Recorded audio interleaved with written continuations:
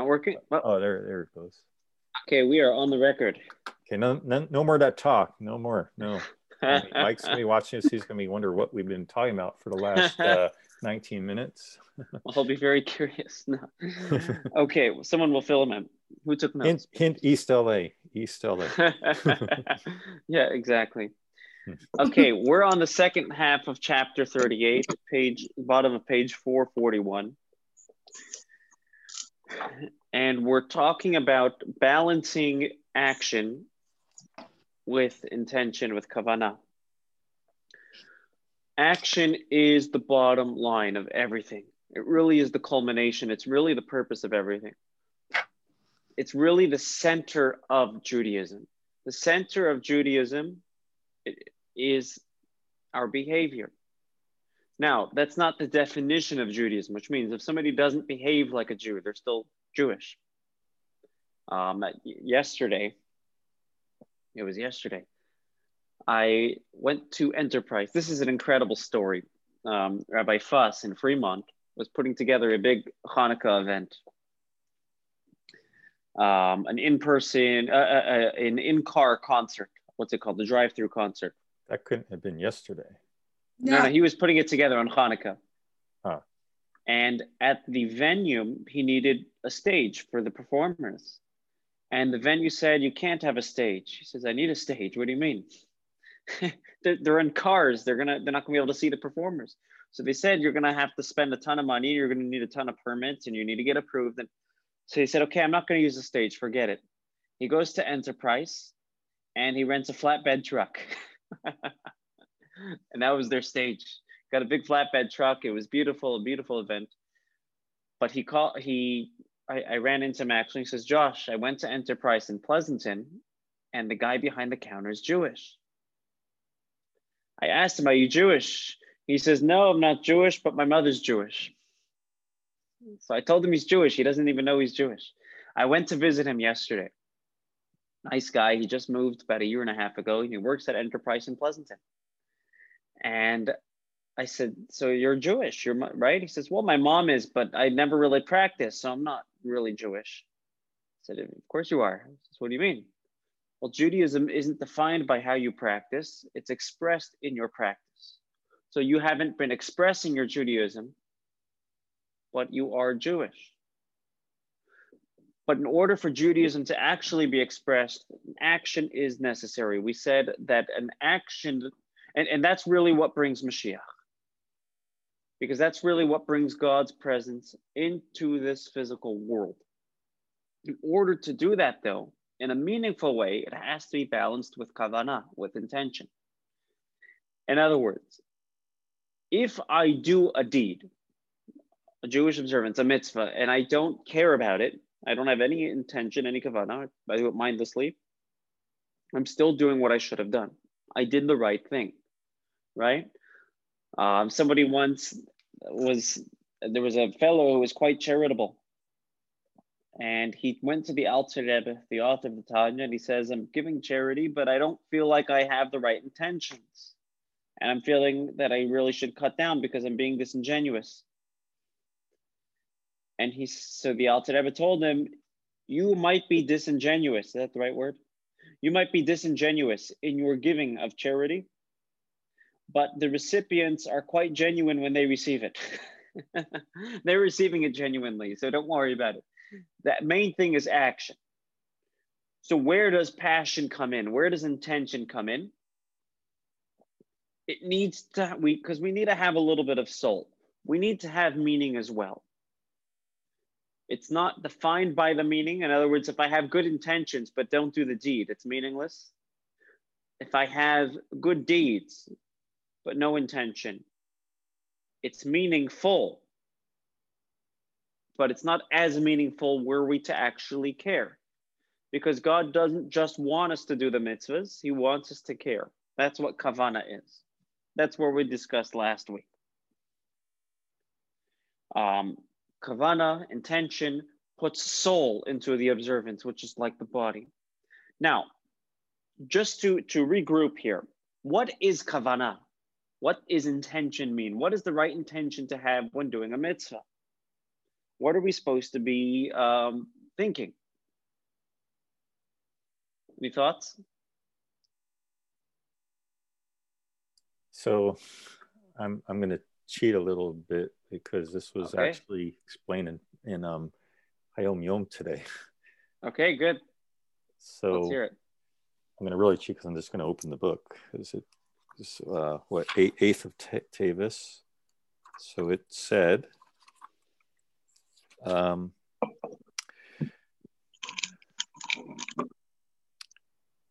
thought that's where I saw it. Maybe it was somewhere else. Well, anyway, maybe I saw it somewhere else, but it said, like, if you're davening, so somebody who doesn't understand the words of the prayers or the meaning of the prayers should just have one thought in mind, which is, so Hashem understands all prayer. So you can just think, you're thinking all, and it used the term Kabbalistic, to have all the Kabbalistic thoughts in mind that you're supposed to have in mind as you're davening. Right. So often when we use the term Kavana, we refer to Kabbalistic understanding. In other words, Kavana means I understand the spiritual plumbing, if you will, and wiring that I'm tapping into. But over here, Kavana means something a little bit more basic than that. Take a look on the bottom of 441. And John, what you're saying is correct. That's what Kavana often refers to. And that's going to be the nuance of this particular section in Tanya, that Kavana means actually, it's taking a step back. What does Kavana mean? Oh, and all just the way in the bottom. Just real quick, because I realized when I read it today, sometimes it refers to the Hayom Yom of another day. So it referred to 11 Ardar. And so this is exactly what it says. It says, when a Jew starts to pray and thinks in his heart, Master of the universe, may my prayer be considered as if I had in mind all of the mystical concepts of Kabbalah. That is certainly enough, for God hears everyone's prayers. Right. Okay, perfect. And what is the ultimate intention that Kabbalah is trying to get us to? To connect to God. In other words, take a look on the bottom of 441, all the way to the last paragraph. Kavana, intention here, means that the person is generally attentive, that these mitzvah acts are being carried out to reach himself to God, to fulfilling God's will. The intention when doing a mitzvah is that when I do this distinct act, I'm connecting to God's will. I'm connecting to God. Since God and his will are one. God and his will are one. So when I fulfill his will, I actually connect to him. Kavana means I'm doing this to connect to God. Now, why does that connect me to God? Because God wants it, right? Why does buying your spouse flowers connect you to your spouse? Because your spouse wants flowers. That's the only reason. There's nothing valuable about flowers in themselves. Flowers are nice, don't get me wrong. But think about it this way. If I were to connect to my spouse the way I would want, I wouldn't buy her flowers. I would buy her Diet Coke, right? We all know that. But what would happen if I come home with a 6-pack of Diet Coke? I would end up drinking them all. It wouldn't benefit her. Not what she wants. The intention of a mitzvah is I'm doing what God wants because it's going to connect me to him. It's going to connect me to him because he wants it.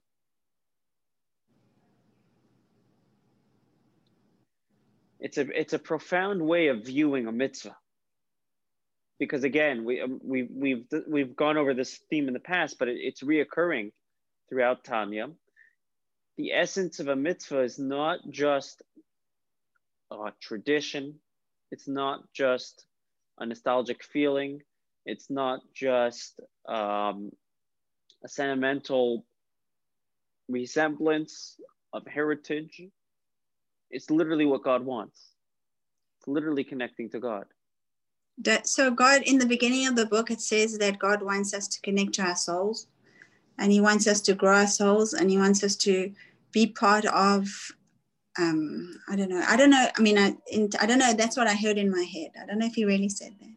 but well, they're one and the same, because the way you connect to your soul is a piece of him. Yeah, and everybody's a piece of the soul, of God as well. So you have to connect to everybody. Exactly. And connecting to the mitzvahs will actually give us that sensitivity, or should give us that sensitivity to connect to others. Actually, later on in Tanya, in chapter 46, he references how our relationship with God is actually compared to a marriage. King Solomon, in his book Shir HaShirim, Song of Songs, one of the 24 books of the Tanakh, of the Bible, it's all describing the marital relationship that we have with God. And a mitzvah is that deed of marriage that actually connects us. At a Jewish wedding, the bride and groom stand under the chuppah, under the wedding canopy. And what does the groom say to the bride? He hands her the ring and says, in Hebrew, Harei at, behold, you are mikudeshet li. Behold, you are betrothed to me. You are being married to me. You are mikudeshes, you are kadosh. The word kadosh, holy, means separated, designated for me, right? A marriage in Hebrew is called kiddushin, holiness, or actually separateness, because you're separated from any other people and designated just for each other. We also use that same term with a mitzvah. When we say a blessing on a mitzvah, we say Asher Kiddishanu, God has sanctified us, the mitzvotav. The same term as betrothing, which is Kiddushin, God is Kiddishanu, sanctifying us. Essentially, a mitzvah is God betrothing us and embracing us. Betrothing. I don't know. Either way, with that mitzvah, betrothing, okay. With a mitzvah, God is betrothing us, and that's why we say Asher Kiddishanu. He has done kiddushin to us, the act of betrothing to us. And this is why we say blessings, by the way, before mitzvahs. The purpose of a blessing, the goal of a blessing before a mitzvah, is to orient ourselves to have the proper kavana, to have the proper intention. So before lighting the Shabbat candles, we say, Asher Kiddishanu, he has sanctified us, b'mitzvotav, with his mitzvah, and has commanded us to light the candles. So we're just orienting ourselves and reminding ourselves, this is God's will. And anytime we do a mitzvah, we say a blessing to remind ourselves, this is God's will, so we can have the proper kavanah, the proper intention. Essentially, and this is true, by the way, with mitzvahs, this is true with Torah study, this is true with prayer, this is true anytime we're engaging in our relationship with God. The thought that comes in our mind beforehand is, this is going to connect me to God. And if it's going to connect me to God, it's going to connect the world to God. So just to put everything into summation, when we do a mitzvah, we connect our bodies with God, ourselves with God. When we have kavana, when we have the proper intention, we connect our mind and heart to God. So when we do a mitzvah with kavana, we have this holistic, all-encompassing connection to God. Just like a marriage. When a person, right, a marriage, the healthiest of marriages is when there isn't just physical intimacy, but emotional and intellectual intimacy, where you're aligned on every level, where you're connected spiritually and emotionally, not just physically.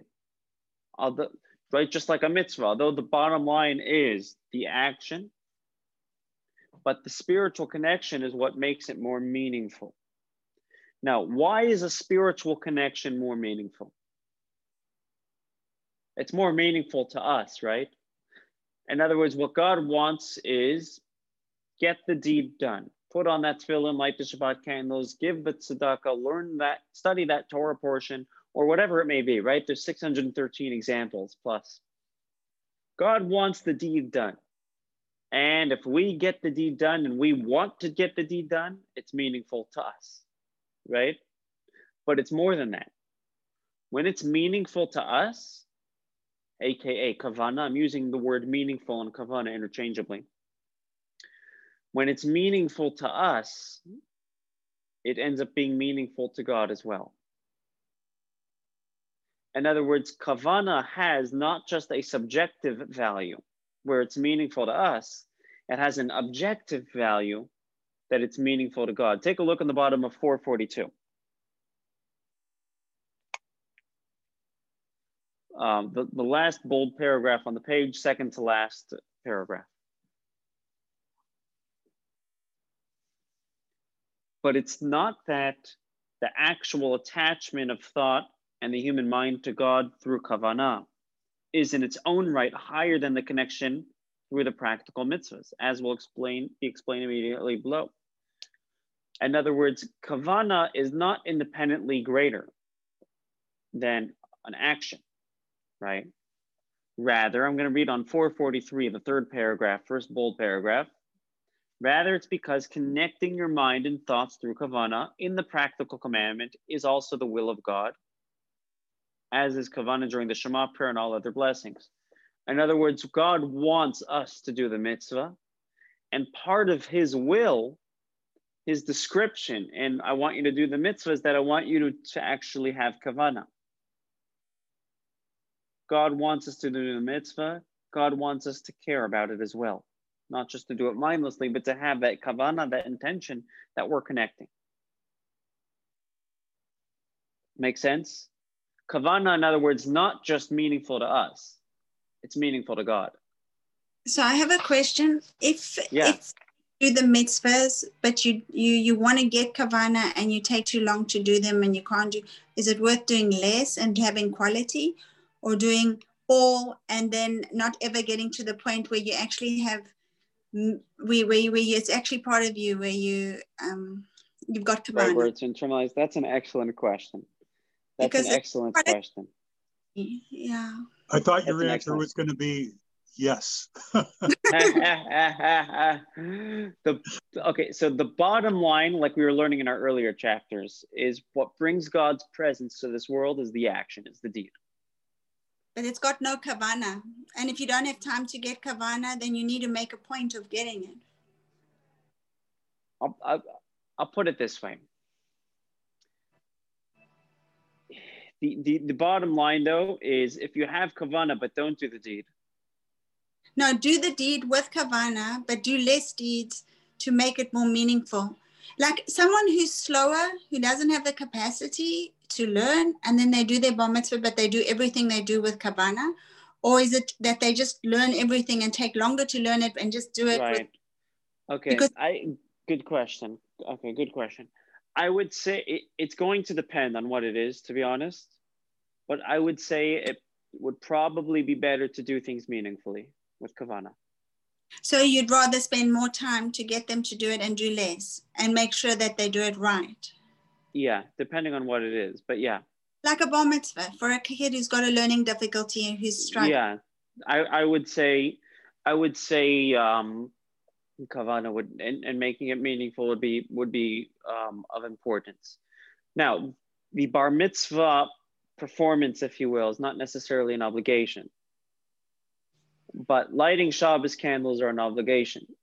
And it doesn't, like, right? Yeah, yeah. But putting on tefillin for men, right? It's an obligation. It's not just, so I met a fellow once, very spiritual individual. He was an Israeli fellow. I met him in Florida. Very spiritual. He was not an observant Jew at that point, but such a spiritually in tune person with himself, with others. He was very good at, he understood people on a very deep level. I always thought if this guy grew up in an observant household, he would be a big Kabbalist, he had that type of, he was a very spiritual person. And he used to hang out at the yeshiva with us. He was probably in his 50s at the time, maybe late, yeah, probably in his 50s at the time. And I said, we were sitting around, I said, hey, let's put on tefillin together. I have my tefillin right here, let's do it. He says, no, I can't because I'm not feeling it. I'm not feeling it, right? At that point, he made it, and I say this non-judgmentally, I say this purely academically, I don't judge him. But it was at that point about his kavana, not about what God wants. Because God wants us to serve him, and he wants us to do it with kavana. But if our lack of kavana is going to stop us from getting the deed done, then the kavana ends up not being about God, it ends up being about us. We can't make it about us. Ideally, we want the best of both worlds, right? Ideally, we want it to be about God, and we want to be engaged, so it becomes meaningful to us. But if given a choice, and often we're going to be faced with that choice, do I make it about God or do I make it about me? The purpose in this world is to make it about God, to bring God to this world. Does it make sense? Yeah. Ideally, prayer should be done slowly. It should be done with kavana. And there's certain parts where, you know what, skip this part so you could focus on doing it more intentionally. But there's times where you're going to be very short on time. And you only have a couple of minutes. So now I have to decide, do I make it about me or do I make it about God? And that's a tough decision. It's a tough decision to make. But we have to think back to not just what is meaningful, but what is our purpose. Ideally, we want our purpose to be meaningful. But meaning is not going to automatically be purposeful. Purpose should be made meaningful. Does that make sense? Yeah. I'll tell you, I don't know if I've answered your question or kind of just beat around the bush. But you answered. But okay, you know, good. it'd be ideal if we could get a prescribed list of things, so we don't have to think. So that we can start just looking for meaning in that thing, those things, you know. Right. Look, prayer is one of the hardest areas, you know, to really stay focused during prayer is difficult. It's very difficult. But I'll tell you a great insight. You may have heard this from me before. It says in the Torah, God wants to build the tabernacle, the home for God, right? The Holy of Holies where he's going to rest, his resting place, called the Mishkan, which ultimately had its permanent residence in Jerusalem, the Beit HaMikdash, the Holy Temple. And God wanted this resting place to be contributed by everybody. The entire Jewish nation should contribute toward making a resting place for God, a home for God. And God tells Moses, tell the Jewish people, Vayikhu li truma me'et kol ish. Take a donation from each person. Each person should donate toward building a home to God. The Maggid of Mezrich. The Maggid of Mezrich was the teacher of the author of the Tanya, and he was a student of the Baal Shem Tov, just to put things into historical context.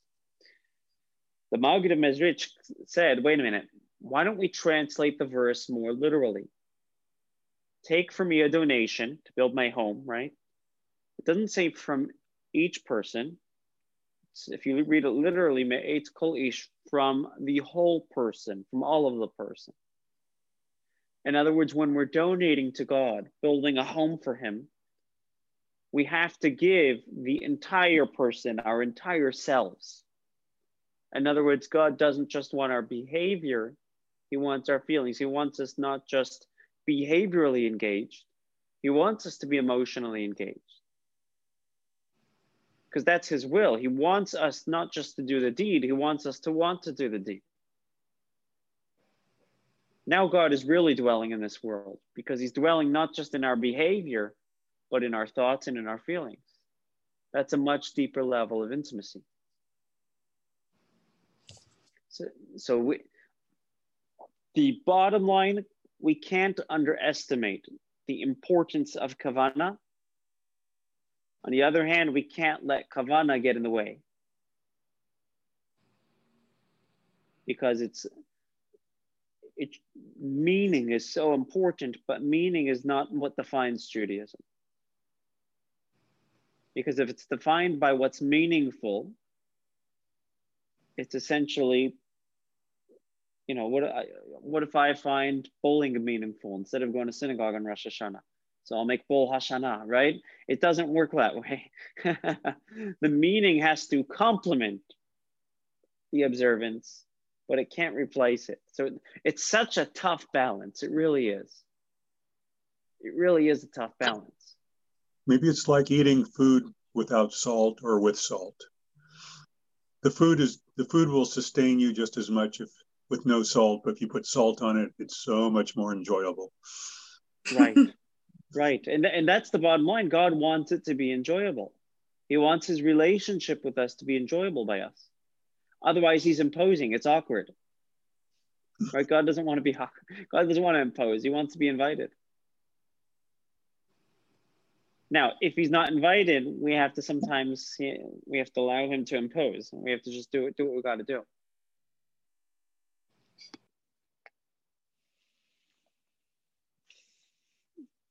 Okay, we got one more piece of this chapter, but any questions, thoughts, comments? We're good, huh? Okay. Let's take a look on page 445. On 445, yeah, question. Oh, it's on 445. What is Hester Panim? Hester Panim means God hiding his face. I thought I'd seen it before, so that's like right. What we hear about on Purim. Yeah, exactly.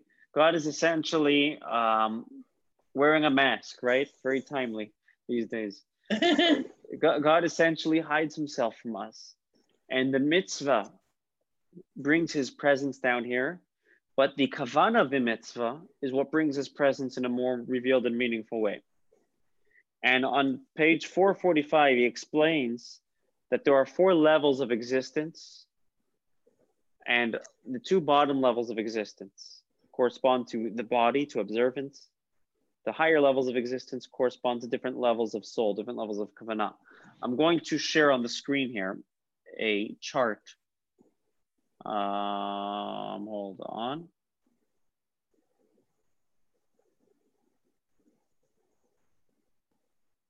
Okay, you can see my screen here, right? Hold on. No, man. Okay, I got all my... It's gonna take a second to scroll down. Hold on. My phone had to reload. Sorry about that. You're able to see the screen though, right? Yes. Okay. This is all our remember those handout sheets we used to have? Yeah. I have them all saved, so I'm just scrolling down to the bottom. Now we can have an epileptic fit trying to read it. Oh, sorry. No, I will wait for the end. I was like, okay. So these are the green sheets. There we go. Okay. The sheets. Oh, man. Okay, hold on. There we go. Okay, I'm sorry about this. I'm technically challenged, so. Josh, so this is all for this class? No. It's one sheet that I got to go to the bottom. These are the sheets for There all we go. time. That's it. Okay, we have a little chart here just to make things easier. There are 4 classes of existence discussed throughout Jewish literature, Kabbalah, and other places. There's inanimate objects, stones, dirt. There's vegetation. That's number 2 on the list. I really should have listed these top to bottom. I mean, bottom to top, but whatever. There's vegetation, plant life. And that's a little bit considered to be a higher existence because it actually has more life to it, right? A carrot has more life to it than a stone does, and therefore it grows, has more soul. How can vegetation do a verbal mitzvah? So okay, we'll explain that in 1 second. The good question. Right, you have to be a vegetable now. Number 3 is animal life. Animal life has more life to it than a vegetable does. And that's why it doesn't just grow. It actually has function to it and has instincts and feelings. And then there's human life, who has intelligence, right? The profound intelligence that can actually, we can actually think independently. We can actually speak. We can communicate clearly. So in this chapter, he explains that levels 1 and 2, inanimate objects and vegetation, correspond to mitzvahs, to the performance of mitzvahs. And there's 2 types of performance. There is the action performance, that's like inanimate objects, right? An action mitzvah has a level of inanimacy to it because there's not really, other than you doing the action, there's not much there. The vegetation corresponds to verbal mitzvahs, a little bit more spirituality to it, right? Make sense? We're with me here? We're on the arc? Yep. Okay. So levels 1 and 2, inanimate objects and vegetation, correspond to 2 types of performances: action performances and verbal performances. Levels 3 and 4, this is important, correspond to the 2 types of kavana. Animal life is a lower level of kavana, and animals have more life to it than a vegetable or an animate item does, and therefore it's considered to be more the spiritual side of Judaism, the kavana. And there's 2 types of kavana. There's intuitive kavana and there's intellectual kavana. Make sense? Yeah. Okay, I'm going to go back to the, how do we go back to the, what's it called? Oh, here it is. Hold on. Okay, memorize that chart for a second. No, I'm kidding. Take a look on the bottom of 445. Right above the line where it says note, we're going to skip the note.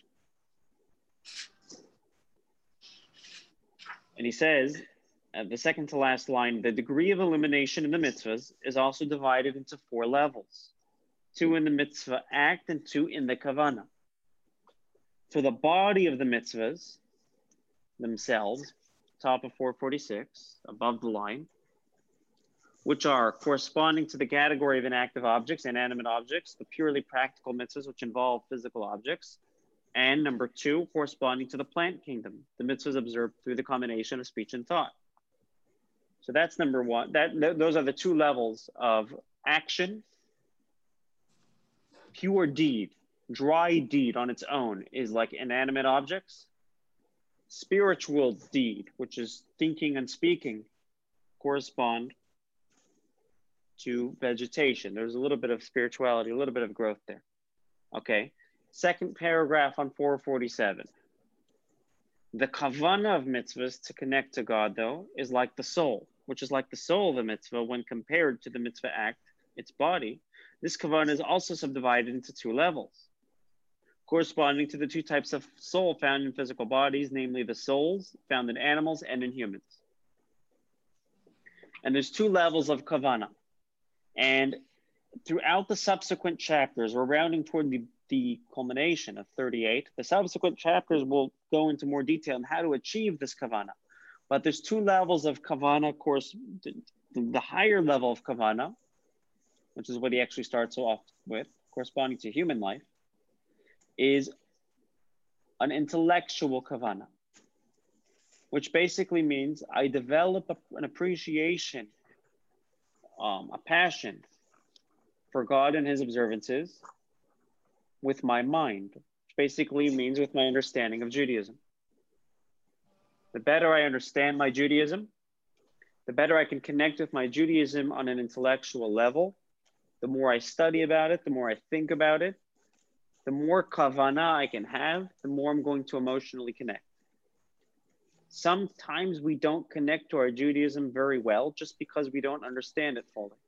And studying about it more and learning more, connecting intellectually and meditating is going to prove to be very beneficial in developing kavana. That's the higher level of kavana, and that's very difficult. This was the focus of the way beginning of Tanya. where we spoke about the power of the mind in controlling the heart.